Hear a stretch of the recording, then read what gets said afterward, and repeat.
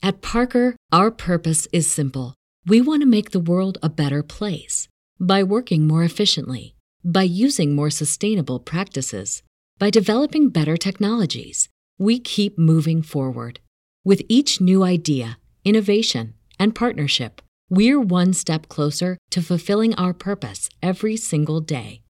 To find out more, visit parker.com/purpose. Parker, engineering your success. Say goodbye to your credit card rewards. Greedy corporate mega stores, led by Walmart and Target, are pushing for a law in Congress to take away your hard-earned cash back and travel points to line their pockets. The Durbin-Marshall credit card bill would enact harmful credit card routing mandates that would end credit card rewards as we know it. If you love your credit card rewards, tell your lawmakers, hands off my rewards. Tell them to oppose the Durbin-Marshall credit card bill. This podcast is a member of the Voices of Wrestling Podcasting Network. Visit voicesofwrestling.com to hear the rest of our great podcasts, as well as show reviews, columns, opinions, and updates across the world of wrestling.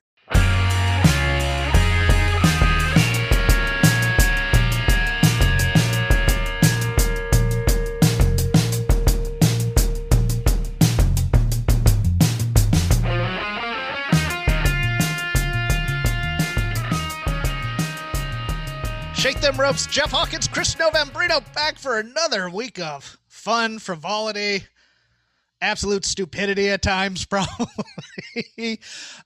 First of all, a heartfelt thank you to people who tweeted me, DM'd me, concerned about my health and the 30 days of bacon that I am doing. I am down 9 pounds in a week. I know it's mostly water weight. I get that, but it's working for me right now, guys. I appreciate the sentiment. I'm a little tired of bacon. I'm trying to find creative ways to get rid of grease. But other than that, I'm fine, guys. I'm monitoring other things in my health, but I really just need to get my weight down to a controllable level, and keto and these types of things are my best bet because I get bored by other diets. But I appreciate everybody going, are you crazy? How are you feeling? Do you want to kill anybody yet? Have the headaches started? Because I don't get keto headaches. But anyways. You're making me kind of feel like a bad friend because I voiced absolutely none of these concerns. And I was just sitting here kind of complacently. You're like, Chris, I'm going to eat tons of bacon for the next 30 days. This is going to go great. And I was like, okay, yeah, sure, that's great. Cool, Jeff's going to eat bacon. And just no concern whatsoever about your health or welfare or well-being. No, what you saw was an opportunity. If Hawkins dies, the Shake Them Ropes I empire, can control all the money, STR empire. all the Shake Them Ropes lucre that's out there could be mine. I sometimes lay on that very bed and stare up at the ceiling and go, someday all this could be mine. Someday this 75 cents. By the way, we're sponsored by Manscaped this week. Use code ROPES for 20% off plus free shipping. More on them in a bit, but yes. Yeah, Pharaoh Hawkins might one day let me do the ad reads for Manscaped. Well, I'm going on vacation in a few. You might get your wish. I could bring Rob McCarron back and rebuild this empty husk of a show that we had. Finally the McCarron Nova era can begin. Rob McCarron will be brought up as a punchline in a moment. Going into Friday, I go, okay, we got Hell in a Cell. We got this writer who got fired. Not much going on. Nope. The culling, the quickening in NXT. The wrath of Khan continues. Khan! But yes, it really is like that. Depending on who you believe is the bad cop and who's the real decision maker and whatnot. Yes, 205 Live, pretty much the target of the gutting here. I doubt that anybody was paying attention to any of these people on NXT, and also I think it was just a spreadsheet and a hand wave. Sure, cut them because they ain't stars. But here's your list for those who are out of the loop. We were told originally 13 came out rather quick, and then the 14th kind of kind of a delayed response, but Arya Davari, Tony Nese, Fandango, Tyler Breeze, Everrise, which I have thoughts on, August Gray, also have thoughts on, the Singh brothers, Arturo Huas, Marina Shafir, a.k.a. Ms. Roddy Strong, a.k.a. Fight and Play, as Chris so greatly put him. I love that joke. Kurt Stallion, who I thought was Tyler Rust at first. From the Diamond Mine. I like, they cut a guy from the Diamond Mine. No, I know. I saw that too. And I was like, no, that's Tyler Rust. August Gray, Tyler Rust, and Kurt Stallion all just sort of blur in my head as one guy. Well, the funny thing is, somebody came in, Jeremy Lambert from Fightful came in and saved me. No, that's the joke. I was like, no, I wasn't making a joke. I literally just mixed those two guys up. So hands up. I'm sorry. Please bury me. Killian Dane. How are you not able to find something to do with Killian Dane? Really? And Rob McCarran favorite. Tino Sabatelli. This is good ginger ale, so I'm not pouring it out, but metaphorically, I'm pouring it out for Rob McCarran right now. Wait, quick plug. Maybe they'll sponsor us because I need ginger ale. I need free product. Oh man, no, Fever Tree ginger ale. This stuff is absolutely amazing, and they want to sponsor me. Not a sponsor yet, but we will go. But like Hawkins, this is made with natural flavors, but it's made with exotic gingers, not like domestic gingers or even imported from like a rinky-dink like nearby place, right? Like these are exotic. Like where is that from? Distant lands. Like what does that mean? They do like they don't go ginger that does cocaine and goes to strip clubs and has wild Friday nights out. You know, I don't know. It could be Bombay, India. It could be Timbuktu. Any a distant kingdom in a faraway place. This is the best ginger on earth. Fever Tree. Poughkeepsie. It could be Poughkeepsie. And if you cover the F, they turn into Evertree, and Evertree rules. Okay, great. Good segue. Yes. On his second tour of duty after being originally cut in April and then brought back after an AEW Dark appearance. Yes, Tino Sabatelli, long time, shake them ropes. We'd say, I say punchline. Rob would say, favorite, much like you and Slapjack. I would say. No. Slapjack had a main roster push in a way that Tino Sabatelli never did. He had a push. Yeah, serious push. Yeah, serious. Oh, Chris, you make me laugh. Oh, you make me laugh so hard. Oh, come here, you little rascal. I'm gonna. Mr. Jack is a survivor. Apparently, Slapjack. He's laying low. He was to be on SmackDown at some point last night. Cut, as is want for the great ones, much like great talk show hosts.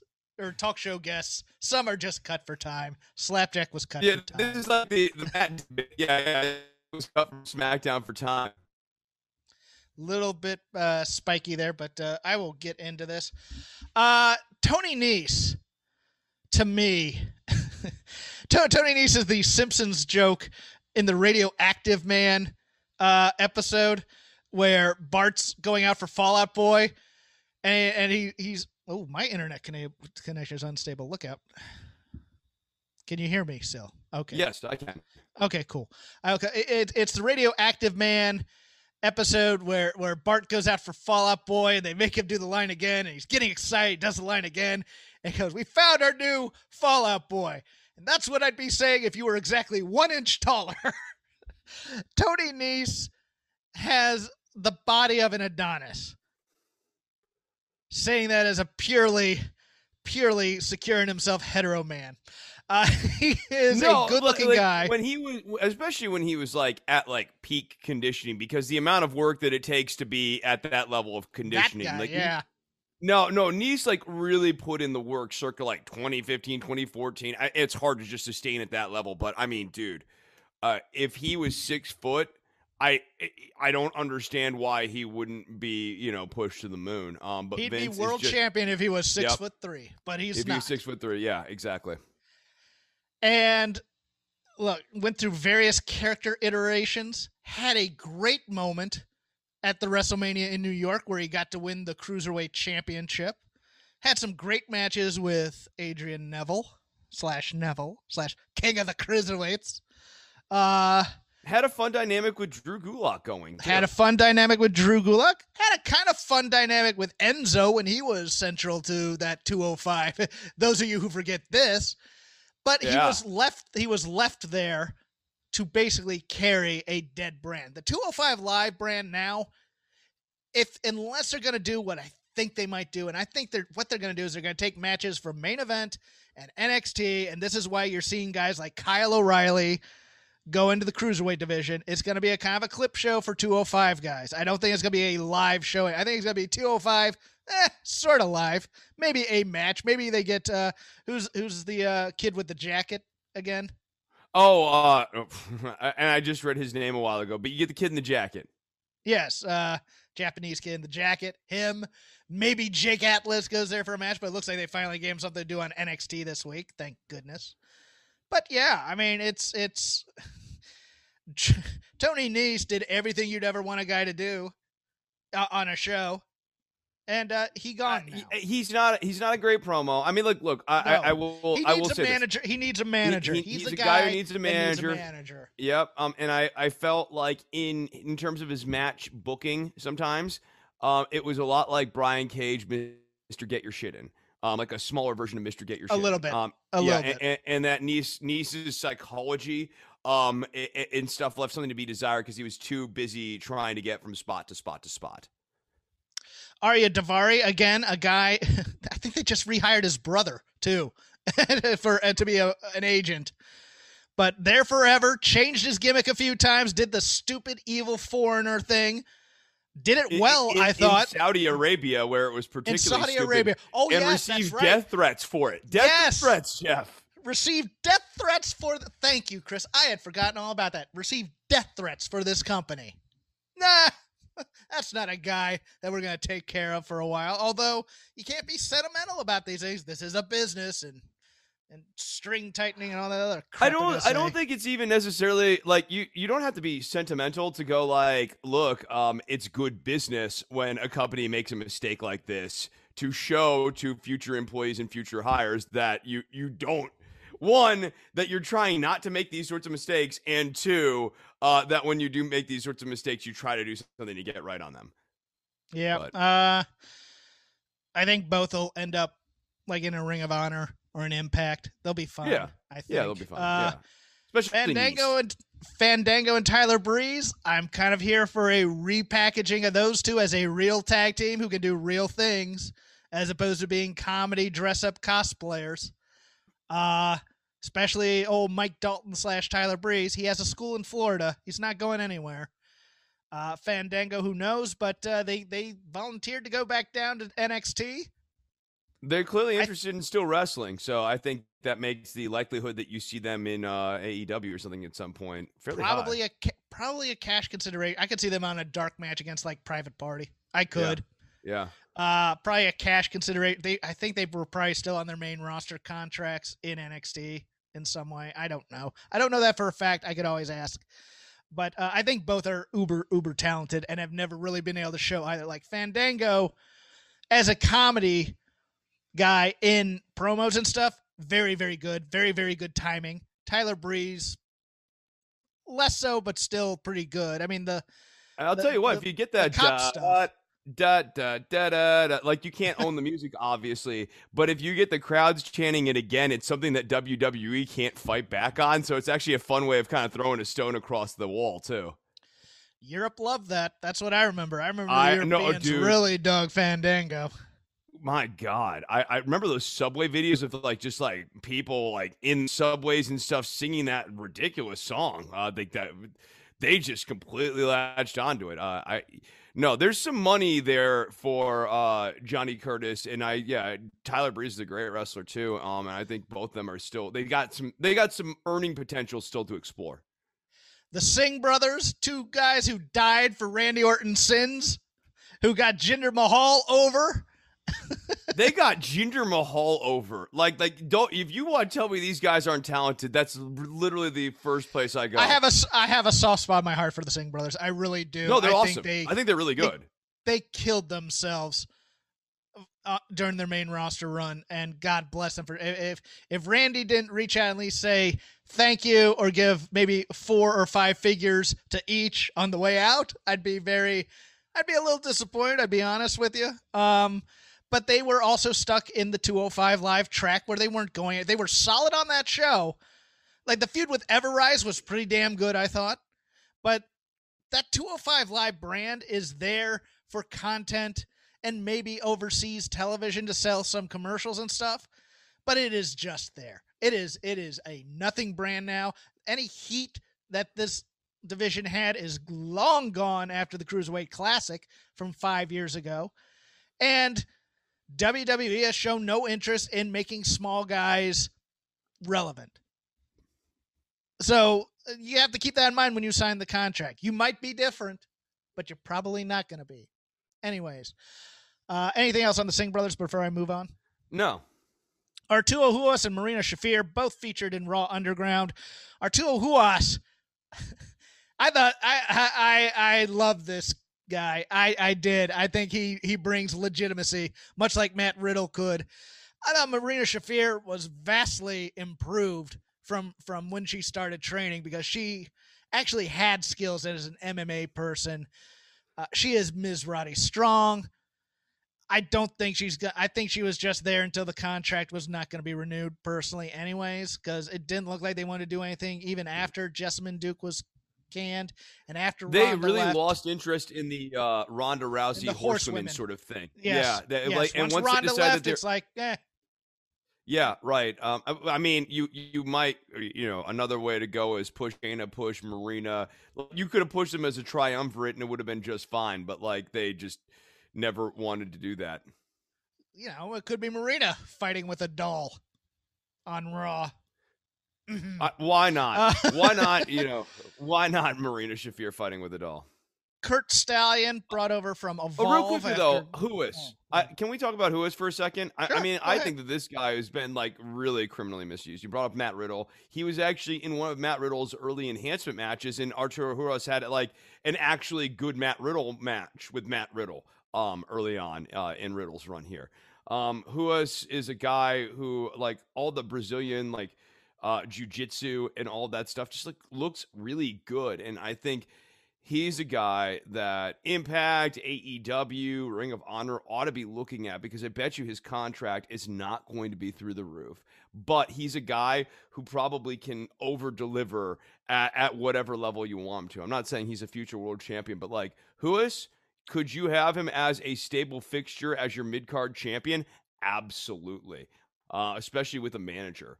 Because the guy has a really cool in-ring style that meshes well with anything from a light heavyweight fighter to a more heavyweight fighter where he has to use his skills to kind of break down the bigger, more powerful guy. Who I just think is... I get why WWE isn't interested in a guy like Huas, but I hope that the industry is reaching out to him because I think he's got a lot to offer. Re-team him with Cesar Bononi. That's my thought, because that's a pretty good tag team. Big guy, workhorse, different style type thing. They could get over, I think. Absolutely. Kurt Stallion, I think, outkicked his coverage here. I really do. Look, he's not going to be the WWE guy. He's a little older. Thought he was doing well with what he brought. And they seem to like him on some level. Yeah, I think the thing that's like head scratchery about these cuts is some of these people are being utilized on some level right now. Like Everrise was on TV. Kurt Stallion had been a fixture on 205 Live and like in the mix for the Cruiserweight title, like whatever the hell that means. But like, you know what I mean? Like August Gray has been used. Like these are not people who Fandango, Breezango, they just beat Imperium like a week ago and they had like Everrise just put over Hit Row on your TV and almost got crippled doing it. But yeah, my thought is they don't know who these guys are. They're just names on a spreadsheet. Hand wave, didn't watch the TV. Not gonna be huge stars. They can be gone. That's what I'm thinking. I think it's here's just the problem though, Jeff. Like we talk all the time about like the disconnect between the business and the art here. And imagine from the perspective of a fan, like not quite at the "it's still real to me, damn it" type of fan, But like, let's say the young teenager who has their teenage life largely structured around the watching and consumption of wrestling. And while it's not real to them, it's also not entirely fake to them either. Like it sits in a spectrum. All of a sudden you are just seeing people just gone. And business is coming in a way and just cutting away the veneers and the stuff that allows you to lose yourself a little bit in the plot line. Where is Everrise? I mean, when Paul Heyman brings up Daniel Bryan this week on the microphone, it's like, where is Daniel Bryan? Is he gone? Like that stuff for the young teenager is really jarring and makes you want to put aside childish things and like move on to more real gritty stuff, which is the thing that we do when we get into our mid-teens and our late teens. We're trying to look for the real again. WWE is killing their teenage business, and it's a quiet way of doing it, but I don't think it's an accident that you slowly see the age demo for both AEW and WWE creep above the 50-year-old line to like 55-year-old and 48-year-old. If you're not creating a universe that a teenager can like live in, and sort of like enjoy, well, no, why do they stay on? And we'll get into this a little bit when we talk about Kenise Mobley and her story. But the thing is, that's why they always put on their job. I think we want people who are ingrained in pop culture because they think pop cultural references are going to keep them relevant. I'm here to tell you that there's more to it than just referencing what happened on your TV last night in a Raw story or whatever. There's more to being relevant and cool than that. But we may get into that when I talk a little writing here because I'm going to be deep into my writer nerddom when I talk about her. Tino Sabbatelli is LA Knight without as much talent as LA Knight. I'm going to say that. $1 million body, $1 million look, $1 million gimmick if you watch that Proving Ground where he got overpaid in the NFL, was not the best defensive back in the world, let's put it that way. He was not a pro-level defensive back in my opinion, but drove a Maserati, had the designer suits, was a real-life gimmick. Looked great. I thought the Riddick Moss team was pretty good because it covered up a lot of Tino's faults in the ring, but he could cut a promo. He was pretty good on cutting a promo, I thought. And I think he probably should have been the choice for this $1 million champion, to be honest with you, if you were going to ever push Tino Sabbatelli. But no one's going to miss Tino Sabbatelli, I don't think, in terms of the thing. And I think he's a guy who saw wrestling as, I can't play football anymore, I can make money in this. He's going to go make money somewhere else. Trust me, with his looks, someone's going to hire him for something. Even if he's just a personal trainer. Even if he's just a personal trainer. I don't even mean athletic. He's the kind of guy that walks into like Goldman Sachs with the nice suit and stuff and they go, this guy could be a stockbroker. Let's teach him how to be a stockbroker. That kind of thing. He'll be in some kind of business. He will be insanely wealthy in some way still, and he will be fine. Much of life, perhaps too much of life, is central casting. Is looks. Is central casting. Yeah. Yes, it is. It is. It so is. Now for the guys I want to kind of expound a little bit more on. Killian Dane. How do you not find something to do with Killian Dane? How can he not just be the brawler, the guy who bring the plunder?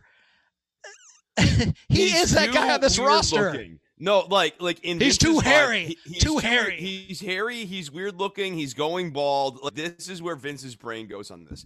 Whereas someone like me looks at all of those attributes and goes, "No, that's a character actor, bro. Like this is you." He's Brian Dennehy. He is the Brian Dennehy. You of find the NXT a character. roster. Yeah, you find a character for that guy to inhabit, and yes. a Mick Foley, Mankind type of characters. Rough and tumble. I mean. And they sort of had that, yeah. He is really, if you want to cast him in the role he should be in, about every 6 to 8 months or so in a territory, Abdullah the Butcher would appear. Now, Abdullah the Butcher, not a great wrestler. Abdullah the Butcher, great presence, great brawler, great bleeder, great stab you in the head with a forker. But great wrestler? No. He should But be a nice the guy that point. Like, it was always fun when they'd find a way to work in Abdullah. Yeah. He's the mercenary that somebody brings in to take out Jimmy Valiant or the Von Erichs or whatever. That is Killian Dane to me. And Killian Dane in Sanity was fantastic, I thought. I really thought he brought a lot when he replaced Sawyer Fulton, because he was not originally in Sanity, but I thought once he got into Sanity, I thought he was fine there. I thought that unit was pretty damn good. Now the last person standing is dressing as a butterfly on Raw. Yay. It's a manifestation about how her soul feels on the inside. It's relatable. You're wrong. I love you. May go into that. Just don't try and add depth to things that have no depth, Chris. How dare you? August Gray. Okay. I like August Gray. It's obvious he is one of his coworkers' favorite people. Just reading like Ciampa and everybody else coming out there. He is also a guy, when I saw him in Evolve, I go, there is no way in hell WWE is ever going to want this guy. If you look at, he has the throwback gimmick as Anthony Green. He's wearing the neon, the Oakley blades, the fanny pack. He's doing a lot of what I think. I'm not going to accuse Zicky Dice of ripping off Anthony Green. No, because like the Zumbas thing is not like an original thought. Right. Like whenever you're doing a period retro specific thing, it's like, you can't really own that. But I looked at August Gray and I thought, and here's a throwback name that you might know. I don't know if you do though. George South from Crockett, the Jobber. That's what I always viewed him as, man. Sure. I would make this guy George South, the guy who could get the occasional offense in, but just make a guy look like $1 million. Yeah, and commentary always treated George South like with some degree of seriousness too. Like it's not a bad role to be in. Yeah, he had one match on TV against Flair for the title where he got a lot of offense in, and then after that he was basically made, even though he was that tier 1. He was like Pez Watley on the heel side. He was kind of a heel, the gatekeeping heel that would never get a win, but he'd never take the loss necessarily if he was in a tag team type of thing. I think August Gray is going to end up somewhere, but he's going to be like in a dark or an NWA. I think he'd be pretty good there. Maybe a Ring of Honor type thing, but The tricky thing for these guys is that there have now been 3 waves of cuts in like 3 months, and it's really flooded the market. So like what I was thinking about, you and I are kind of like businessy sort of nerds and stocky nerds and this sort of thing, is you had like this thing where WWE was buying up everything and like holding all the assets. And what I believe, and many believe, Nick Khan is sort of spearheading here. It's not necessarily his plan, but what he is creating is a scenario wherein you have a giant flood of the labor market all at once. And essentially all of these wrestlers' negotiating power goes down drastically because it's a very broad pool, and WWE's not hiring them back. So it's AEW, maybe New Japan, maybe NWA, maybe Impact, maybe Ring of Honor. Or maybe you go to like AAA. But like those are sort of your options, and AEW is the one, like if you're in Florida or you're Florida based, that's the one you want. There's only so many slots there. The good news is that AEW is adding more television on. They do need to build out their roster a little bit, but there's not going to be lifeboats for everybody. They already are overstocked and over in AEW. They got more guys than they know what to do with, and they're not writing stories for a lot of them. No, and like that's the unfortunate part here is that like there are, I think, going to be a number of performers that you like, I like, other people who listen to this show like, not even all the same ones, people who still have some quality, tread left on their tires, who I think are going to be having a hard time getting those tires back on the road for the next 18 to 24 months. And now, Chris, the main event, Ever-Rise. Ever-Rise does indeed rule. Ever-Rise are my ginger ale. Ever-Rise are fantastic. Ever-Rise are everything that WWE wants in a non-main event type of act. They are comedy. They are darn good wrestlers. They are good kind of wrestling comedy. They are actually funny. They are actually engaging. They are creative. They do projects on their own. Yeah, they're self-starters. These are brass ring grabbers, right? These are quintessential brass ring guys.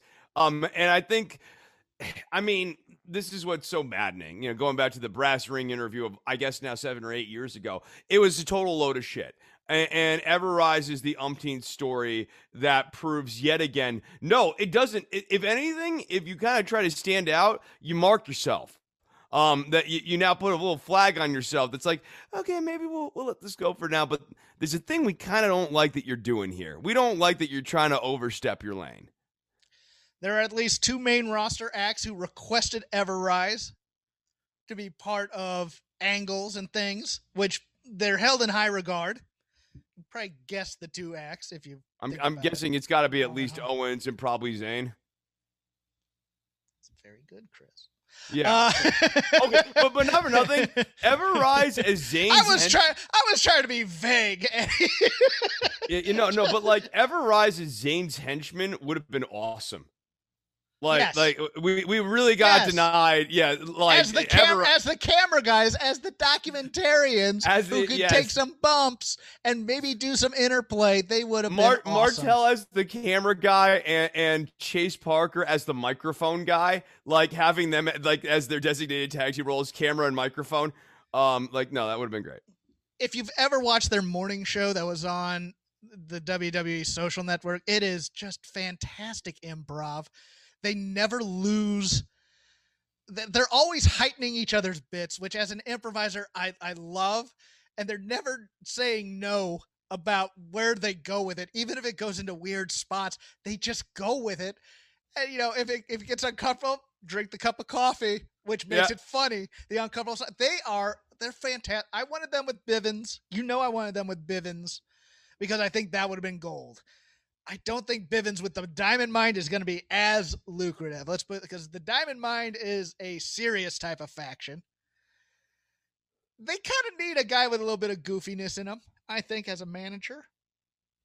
But, you know, I hope they're going to be okay. I want them to be okay.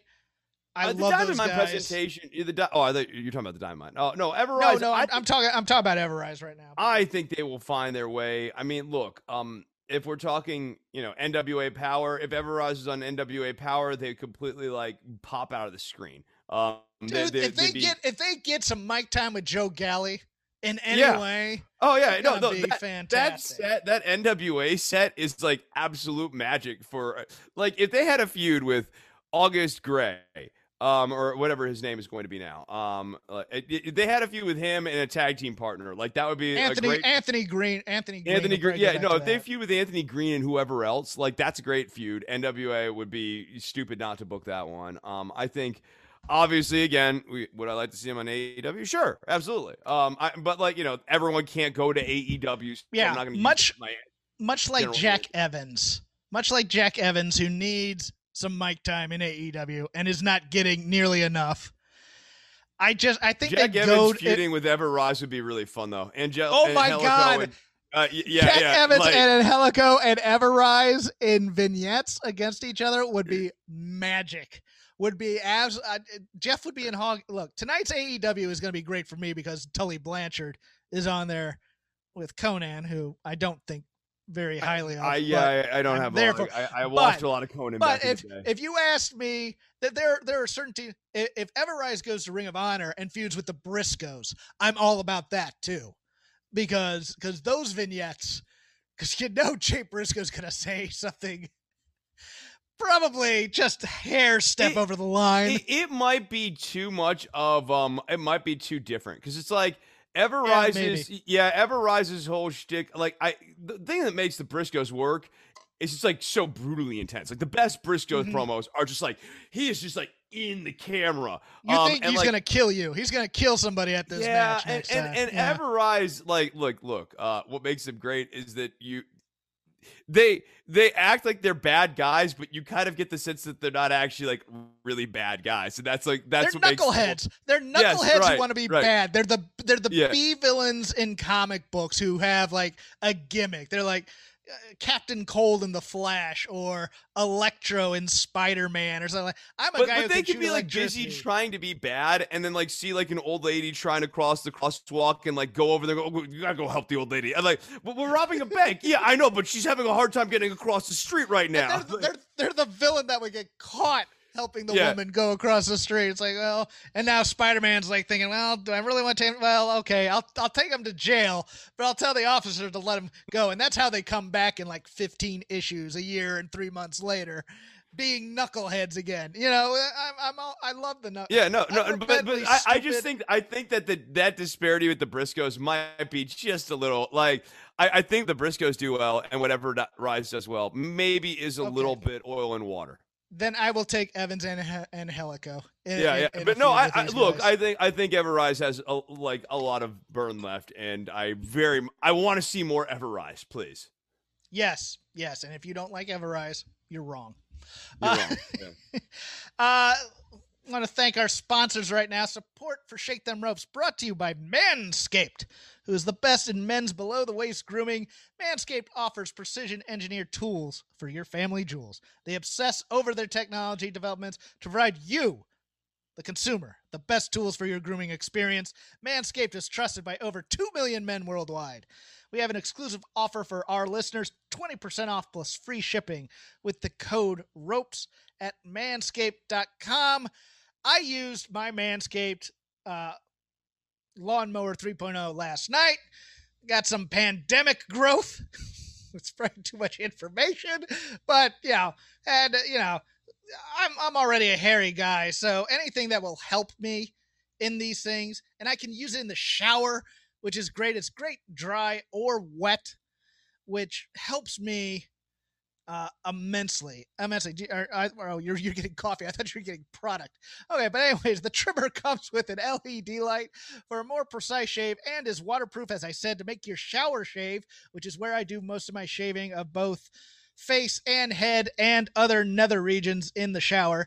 Clean and easy. And hey, you don't want to use the same trimmer you use on your face as your balls because that's just gross. That's sick. Staph infections. But hey, the Manscaped Perfect Package 3.0 also includes crop preserver, an anti-chafing ball deodorant, and moisturizer. You put deodorant on your armpits. Why not put it in the smelliest part of your body, the part where you're sitting and getting duck butter? Because yes, you, Chris, your balls stink. But speaking of sweaty and sticky balls, I had to do a quick look there to see how you reacted to that. I am thankful for their crop provider. This product, along with the crop preserver, keeps your balls from sweating, smelling, and sticking. And hey, Manscaped threw in 2 free gifts into their perfect package, a pair of high-performance Manscaped boxer briefs that let the boys breathe a little bit and keep your junk feeling fresh all day, and a travel shed bag to store all your grooming goodies, which I believe is leather, and it's very, very nice. Trim that junk of yours. Get 20% off with free shipping with the code ROPES, ROPES, at manscaped.com, and your balls will thank you. Once again, 20% off and free shipping with the code ROPES at manscaped.com. Unlock your confidence and always use the right tools for the job with Manscaped, and we thank them for their sponsorship of Shake Them Ropes, which we almost called Shave Your Balls, but that would have been... It was a real serious and vigorous back and forth. When Chris came on, he said we need to rebrand it. No, I want a new name. I don't want to be stuck with Rob McCarran legacy items. I want to start fresh. Let me just say real quickly, Everrise rules. Everrise. Oh, I miss them. And now a vanity topic that I would like to talk about. WWE perspective writer Kenice Mobley, I believe it's how you say her name, Kenice, did a podcast talking about being hired as a writer and not knowing who any of the wrestlers were. She mangled a few names, and she got some of the talent upset. She got a lot of fans upset, and she was summarily fired. She did not, I don't believe she did a single day on the job, Maybe she did. I think she was hired something like June 6th, so maybe she'd already started. And she was doing the interview the day of June 6th. So, like, she had gotten hired, and the interview that she did was taped, like, the day of or, like, the day after, which I do think matters. There's a lot of people who are wrong in this, and I'll tell you why. And, Chris, you can push back at any time on anything I'm about to say. Number one, when you are employed by World Wrestling Entertainment, Inc. or Corporation, and you sign your employment contract, there is a non-disclosure agreement in there. You do not have clearance from the company once you have agreed to take the job and you have signed on to talk out of school without the permission of the company. Is this fair? Probably not. But it's also in the contract. And, like, I'm glad you started there, because for me, like, there are other things that are worth exploring here, but, like, the reality is once you sign a contract that has a non-disclosure agreement, and, like, this is not unique to WWE, they have certain business practices that we talk about at length here that are kind of unique to them, or things that, like, are maybe, like, weird and kind of uncouth or whatever. But, like, I have worked for a number of companies that have a non-disclosure agreement, and it would be very weird for me to, like, when I got hired at the closed captioning company, have gotten that job and immediately turned around and done a big podcast to talk about how the name of that closed captioning company and how they did things inside the office. And did you know all this about how closed captioning works? That would get you into trouble. And so that, I think, is the terra firma. And if that was the catalyst for firing her, I think, that's cut and dry. That's a very sort of open and closed issue for me. Yes. And I believe this was the catalyst, quite frankly, even though a lot of people are trying to make other excuses here.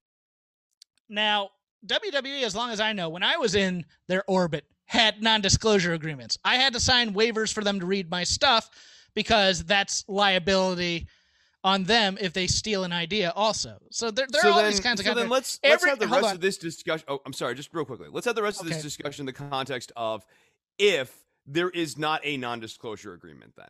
Because, like, if there, I think you and I are both in agreement here that if there is, then this is like, that's done. Like this yeah, is I'm giving the history of non-disclosure agreements here with it, because WWE has had these for 20 years now, at least 20 years, where you don't talk out of school. There was a time in WWE, and if you go to writers who were working around the time when I was still hopeful for a career, if you want to go that way, there were stories of WWE asking to check your phone to see who you've been texting, who you've been calling, what websites you've been visiting and stuff. I'm pretty sure if you log into the internet at Titan Towers, they are tracking your emails and who you're talking to, even though it might not be as secure. Although if you're a senior official in WWE, might be some leeway there, but I don't think they're checking phones anymore. They might give you an app when you go in. I remember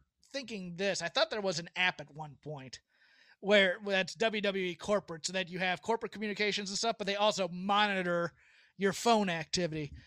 If you get hired for WWE, number one, get a burner phone that you just use for business, kids. Yeah, you don't talk to social media. If I ever got a gig with the company, which we'll laugh at if that ever happens, but if that ever happened, you would not see me on Twitter. You would not hear from me on any message board or any podcast ever again, because I have to abide by that. When every set I was on, from either as a writer or as an actor, I had to sign a non-disclosure agreement. I had to say, I will not spoil what we're doing on this television show before it airs. And you know what? I mean, while we're on this subject, look, that has been the backdrop of a large part of my tenure here on Voices of Wrestling. I think, sometimes I just had to sort of quietly tolerate it. It's like, what the hell does Novan Brino know about wrestling? He doesn't watch as much wrestling as a lot of people. There are a lot of people in the commentary who watch a lot more wrestling than me. Part of what makes my perspective unique is, one, I do watch a fair amount of wrestling. Let's keep it real here.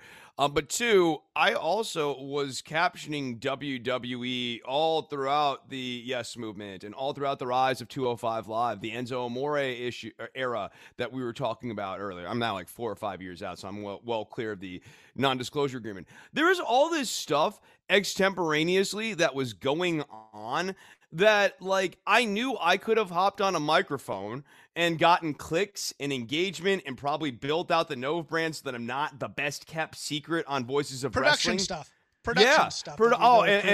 And myriad production stuff. I mean, when we're talking about the network, there is scoop after scoop after scoop that I just had to sit on, and people go, what the F does Novembrino know? And I would just have to not say it, because I can't even type it to people in DMs, because that's violating the non-disclosure agreement. That's just part of being an adult. I was in my 20s, but, like, you know, being an adult in the business world and having a job that you like, that you value, that has a non-disclosure agreement. You just have to abide by that stuff. And sometimes it can be a little bit of agony. More than a little bit of agony, because, like, there are things that you'd like to hop on the mic, like, here comes the WrestleMania preview. I have, not this year, but back then I had all these different scoops. Like, I knew a lot of stuff going on, Rumble, Mania, like, you name it, especially the Cruiserweight Classic and stuff. I was doing all these shows before they'd even hit air. Before anyone else would see them, I'd be putting the captions on them first. But I would never go on the microphone on any of these shows and talk about any of that stuff. Why? Because I like that job. And two, my hope, an errant one apparently, is that, you know, you can stand on your own two legs and build your own brand without having to violate non-disclosure agreements. Yeah, I want to go through 3 different narratives too quickly. One a little bit expound upon. Actually, 2 I'm going to expound upon, one less, so that are just incorrect, that are out there right now, that when this news broke. First of all, racism, sexism. Plenty of that to be had probably in the WWE. Not reason she was fired. Yeah, well documented, but I don't. That's not the driver here, right? Like, the driver here is clearly the interview. And, like, I mean, if anything, let's think about this hire. Actually, you know what the driver is the fact that this got known. Yes, also true. This is probably I haven't looked at the numbers of this podcast she was on, but the fact that this got into the zeitgeist is what really propelled. And there's a little bit of cancel culture. There's a little cancel culture going on here too, right? Like if we want to call it that way. But, like, let's just stay on the hire, right? I don't want to call it cancel culture per se, but maybe a little jealousy there. When you got the mob coming for your job. When the mob comes for the job, that's cancel in my book. We will get into that in a second. The reason the mob came is what I want to expound upon. But hold on real quickly on the racism, sexism. Why don't I think that's at play here? I mean, if anything, the thing that she's in hot water for is that she, like, knew nothing about the thing that she's coming in to write on. So they hired her specifically to provide an outside perspective. To provide an outside of the norm. Don't steal my thunder on this. Don't steal my thunder on this, because there's a lot I'm going to go into this about writing and writers about that. But also, you never know who's listening to a podcast. So this is why I don't insult the talent. I insult the choices that they make for the talent generally. Except for Slapjack, because, you know, and Joseph Connor. You stop. He survived. Number 2 narrative I want to get into is the reported anger of talent about her lack of knowledge about the project and how it was, quote, disrespectful. Now, I'm not going to get into the writing part of this just yet. That's my point number 3. But there is a long, long history of wrestling as an industry having this victim complex, so to speak. There are 2 complexes that have been prevalent in wrestling that I know of. It's only for the boys/women, and if you haven't trained, you don't really know anything about the industry, and we don't like outsiders here. We're going to give limp handshakes to each other and all that other crap. While at the same time, whining about how you don't get the same respect as other actors and performers. And hey, we're celebrities too. And all these, settle your tea kettle that she didn't know your name and that she didn't watch wrestling. Okay. 1.5 million people watch wrestling every week. It's not a major phenomenon. It's usually frowned upon in most polite conversation. The fact that she knew that the champion's name was Bobby Ashley is actually much closer than 90% of Americans when asked who is the current WWE champion. They might she was at least say close. The Rock. And she knew the Hurt Business, and she knew other things. It's not like she was ignorant. But this brings me into a nice segue into number 3. And this is where I go into mad defense of television writers, where other people complain. Oh, they don't know the product, or they're using TV writers instead of just doing off the cuff interviews all the time. I think TV writers can be a positive. I don't say they are a positive. I say they can be, because look, you're going to get knuckleheads in this industry who just want to write bad sketch comedy and not good wrestling. I get that. I understand that. But, as he goes up. What? I'm going to tell you a little secret about writing. In number 1, writers not held in the highest regard in television. I think the cast system goes talent / director, the crew, catering, interns, then maybe the writers. Producers are up underneath cast and talent and above crew, but writers are generally seen as the most disposable form of the entertainment complex. Any of you have ever seen the 1992 classic The Player? I think it's 1992. It might be a little later, but nevertheless, there's a whole running joke about producers going, "Hey, can we make this movie somehow without the writers somehow?" That is what it is. If a talent and a writer goes into Vince's office and one of them has to take the bullet, I got news for you. Talent ain't taking a bullet necessarily for the writer. Okay, writers get buried. They are disposable, usually as seen by such. But I'm going to give you another secret. When I was looking for writing jobs, back when I was young and go get them and had dreams and hopes, I had to write things called spec This is scripts. you we're talking about. Yes, me. Oh. Yeah, I was at one time optimistic. Hard to imagine. Speculative scripts, which is what I learned to write. I went to NYU after I graduated from the University of Virginia. Humble brag. But it's where I learned how to write television sitcoms. Went to college. I went to college. But you learn how to write these things, and then you go out and you write a few scripts, and you submit them as writing samples, and you try to get representation, hopefully get staffed on a show somewhere as a junior writer or as a writer's assistant, whatever, to learn more about the craft. You never wrote a show, at least in my day. It's changed a little bit now, but you never wrote a show that you wanted to work for.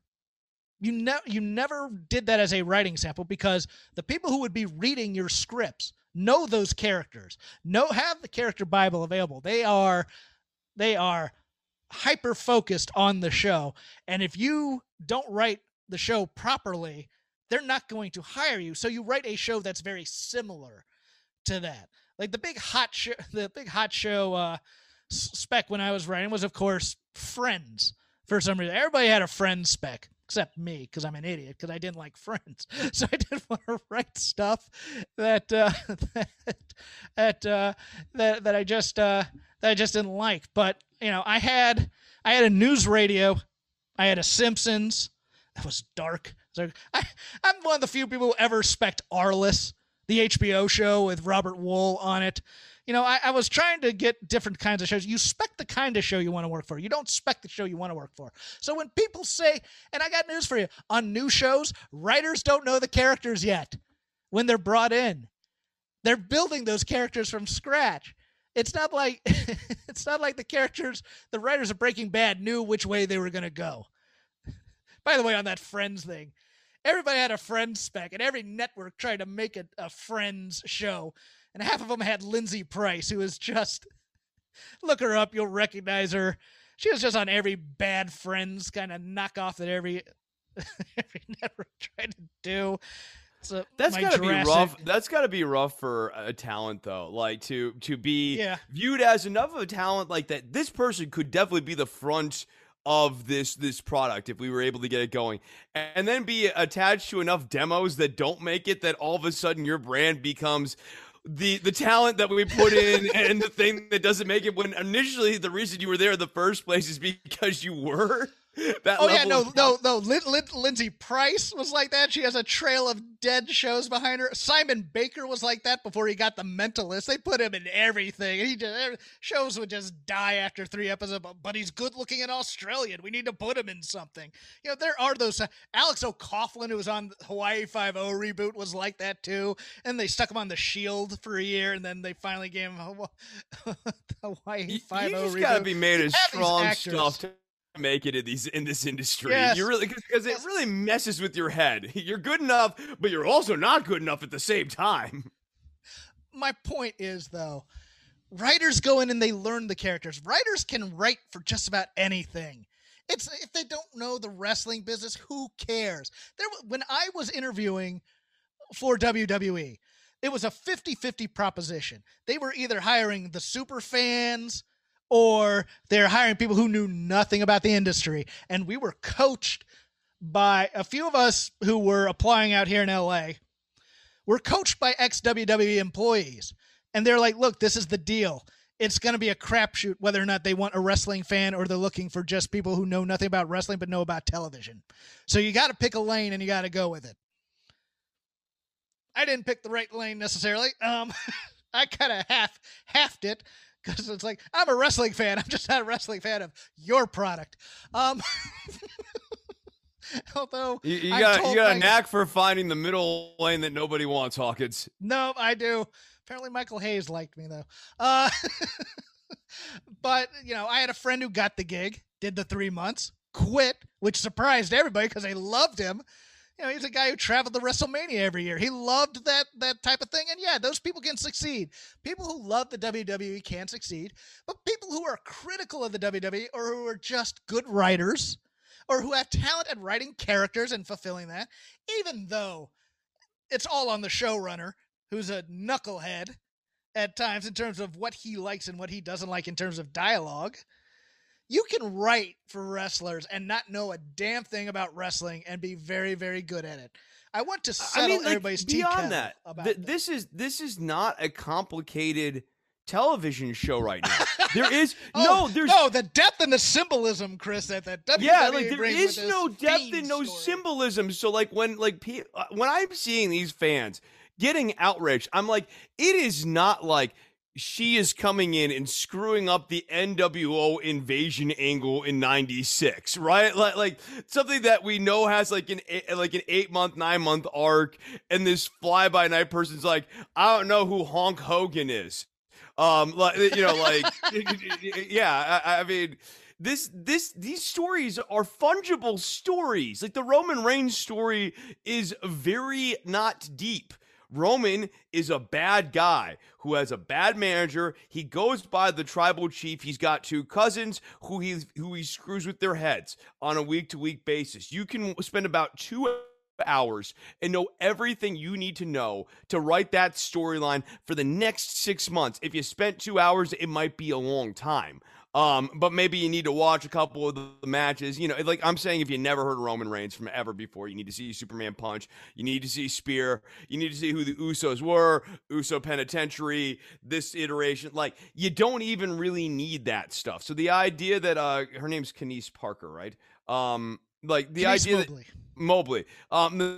The idea that Kenise Mobley would need, I mean, this was done nearly the day of, that you need more than 2 weeks to get up to speed to write cogent and coherent and digestible WWE product that the standard WWE fan who, by the way, you snobs, you don't exactly have like this refined palate, do you? You're like sitting here going like, the old country buffet is not quite living up to my standards for mashed potatoes today.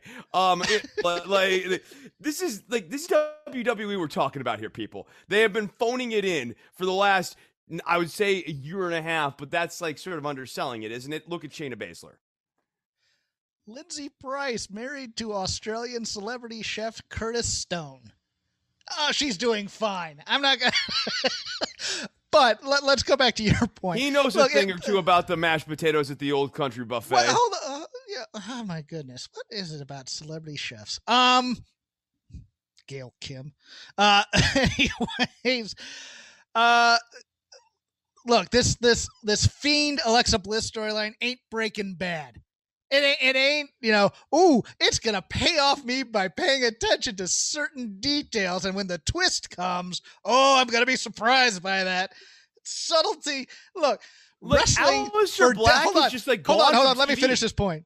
Wrestling for decades was character driven by men's facial hair. And they were growing the goatee to turn heel. Okay, we're not talking The Sopranos or The Wire or Breaking. It could be that if people wanted to take the care and time and concern, and I'm sure there are writers at WWE who would love to have more depth in their stories, who would love to be able to do interesting dialogue and interaction that involved personalities and have actual this is what made Lucha Underground fun, right? Like there was potential, and it was being explored at various points of doing deeper and more nuanced characterization. It's what made Dario Cueto one of the most compelling wrestling characters in the last decade, is that he was like layered and complex. You had a wrestler turn into a rocket ship. Let's hold on. Okay, so I'm sorry. One bad storyline is not necessarily a reflection of the overall. Yeah. And some of y'all don't like the time traveling Aerostar thing. I've always been very neutral on it. I don't think they had an idea of where it was going. But I didn't necessarily, like, in their universe, I didn't necessarily hate that. Jeff, it was a comic book. It was very good. People who say that I'm obsessed with wrestling being a real UFC fight, remember that No, I'm sorry. Like, because I get that. I get these crap criticisms. One comment on the YouTube. By the way. That's not the first time, though. That's not go ahead. No, that's not the first time. But like, I spent years. Continue your rant. I want my sweat equity rewarded, Hawkins. It will never be by these ingrates, but it ought to be. No, I wanted you to continue your rant on rules. UFC style wrestling and your purity on sports. I say that a Hurricane Rana doesn't belong in an octagon, and all of a sudden I'm like, old man purist here. Old man Hawkins coming in. Fake fighting, talking smack. That's all I want. It's... Look, we want pathos and emotion in our wrestling and in our matches and even in our stories. But it's just going to be, we have to get to the chopper. Otherwise, we're going to let it, the expositional stuff. But I'm not going to fault the writers for that ever. That's not their fault. It's the show. No. That's a vision. That's a vision of the show, right? Like Vince has the showrunner has a vision for the type of universe that he is writing.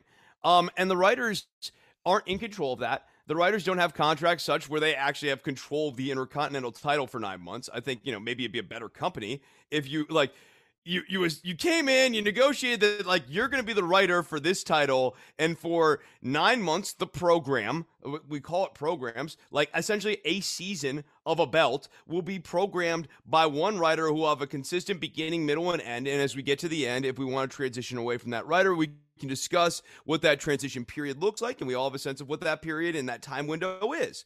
WWE doesn't do that, but like, that's the issue. It's a vision thing, it's an organizational thing, it's an execution thing, and I don't lay that at the writers.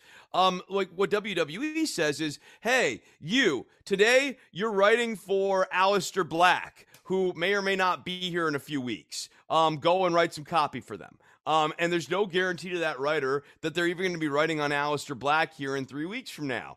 So they go in. There's no guidance on what he wants, on what they want from the Aleister Black character either. There's no vision of that. It's like, give me some ideas, and if we don't like them, you've set the business back 20 years, and he's not going to be on TV for 6 months.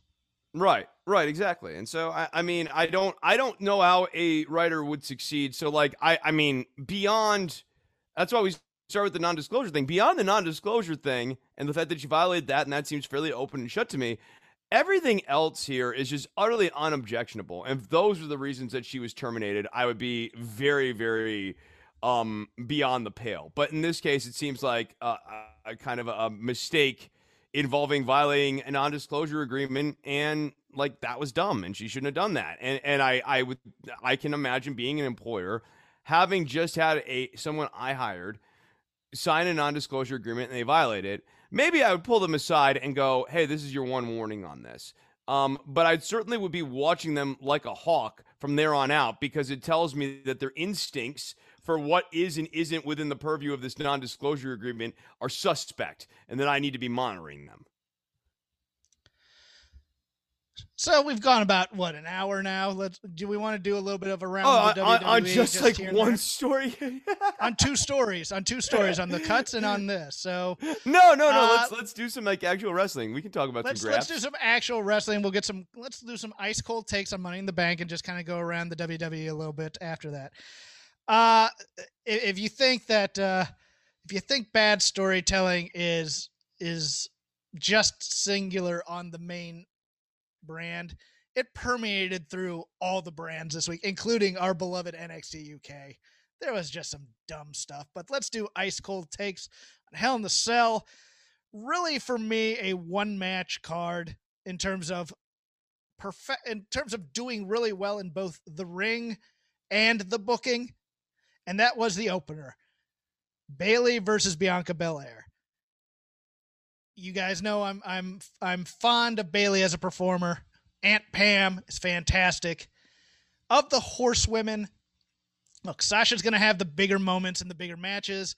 Becky was a bigger star because of the push of the man. Charlotte's always going to be over-pushed, even though I don't think she connects with the audience at all, with her character at all. And I think her title reigns are sort of a joke, to be honest with you, just to match her old man. Bayley is the foundation of the horsewomen. Bayley is the foundation of the women's division.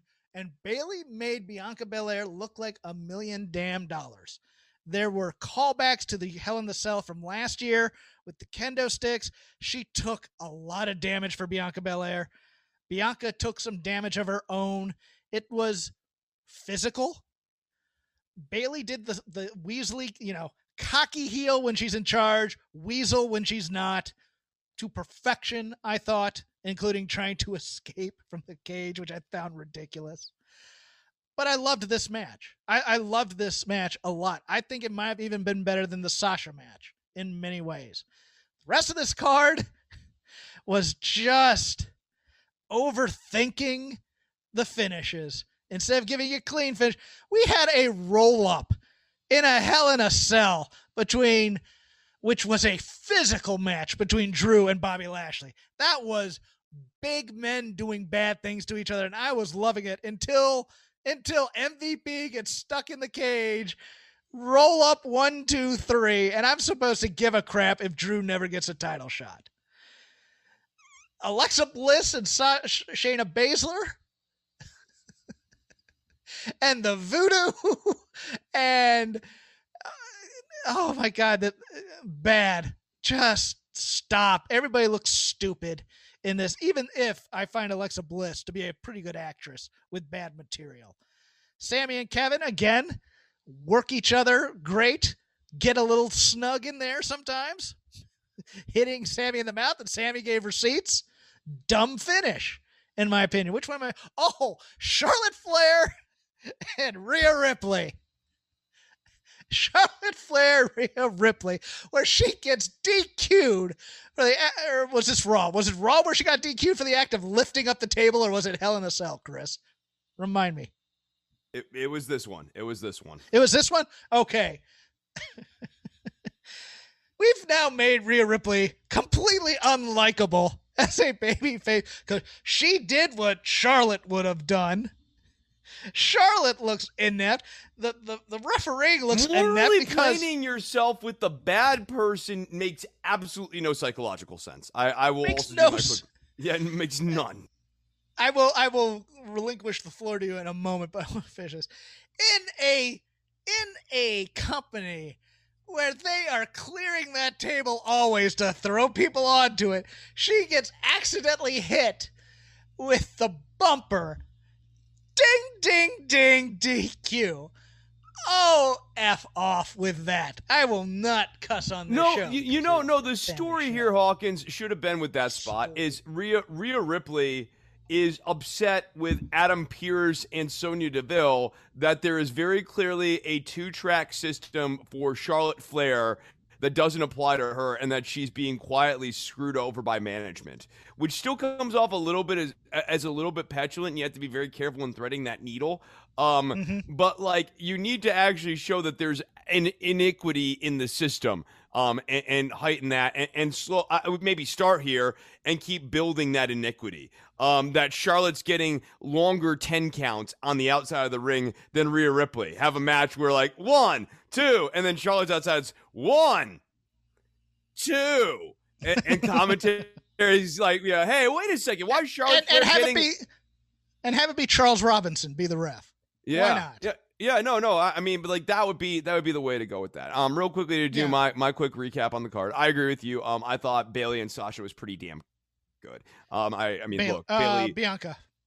Bayley. Yes, I'm sorry. Yeah, Bayley and Bianca, and I'd actually argue I thought it was a little bit better than Sasha. I thought that Bayley learned from some of the things that didn't work in the Sasha match and made a better match this time around. And Bianca on short notice with 2 days. Yeah, I mean thing. I mean, and we'll talk maybe a little bit about cell matches on both Friday and Monday. But yes, please continue. Oh no, I thought that was heinous. I mean, they've completely ruined this concept.